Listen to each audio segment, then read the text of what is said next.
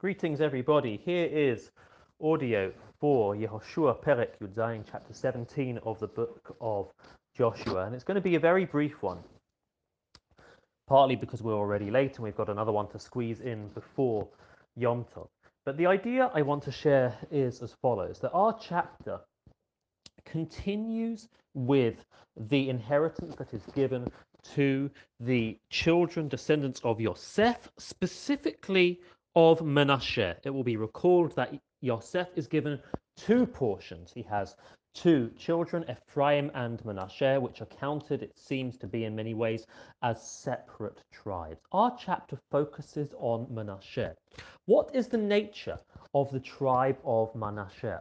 I'd like to suggest that we actually see two ideas which are really in tension with one another taking place within the story of Menashe.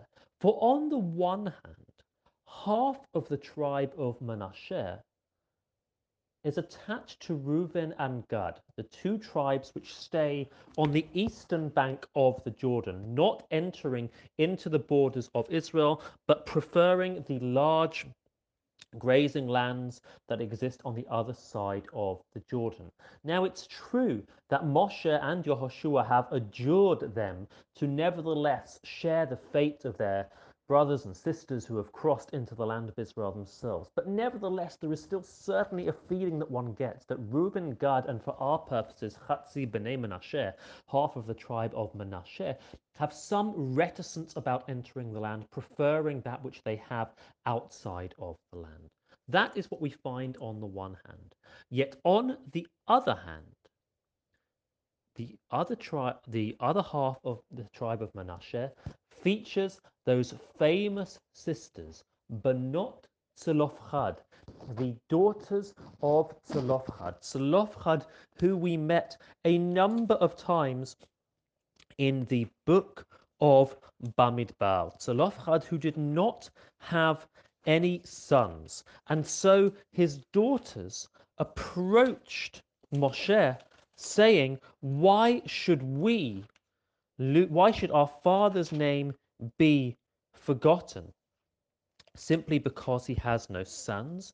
Allow us to also receive a portion of the land. And whenever we meet the daughters of Tzelofchad, which is a number of times, we are always told their names. They are Machla, Noach, V'chogla, Umilka, V'tirza, told to us in Bamidbar at every point they appear, and told to us in our chapter as well. And they have received this agreement from Moshe and really from God, who Moshe has turned to inherit in the land. And in our chapter, chapter 17 of Yehoshua, they do finally receive the portion of the land which they strove so valiantly for. And so Menashe seems to divide into two. On the one hand, those who prefer to stay outside of the land on the rich pastures on the east bank of the Jordan. And on the other hand, focused and identified with this group of women, these sisters, who are so determined to receive their portion in the land that the Torah at multiple instances tells us of their story, those who wish to claim their place in the land, the daughters of Tzelofchad.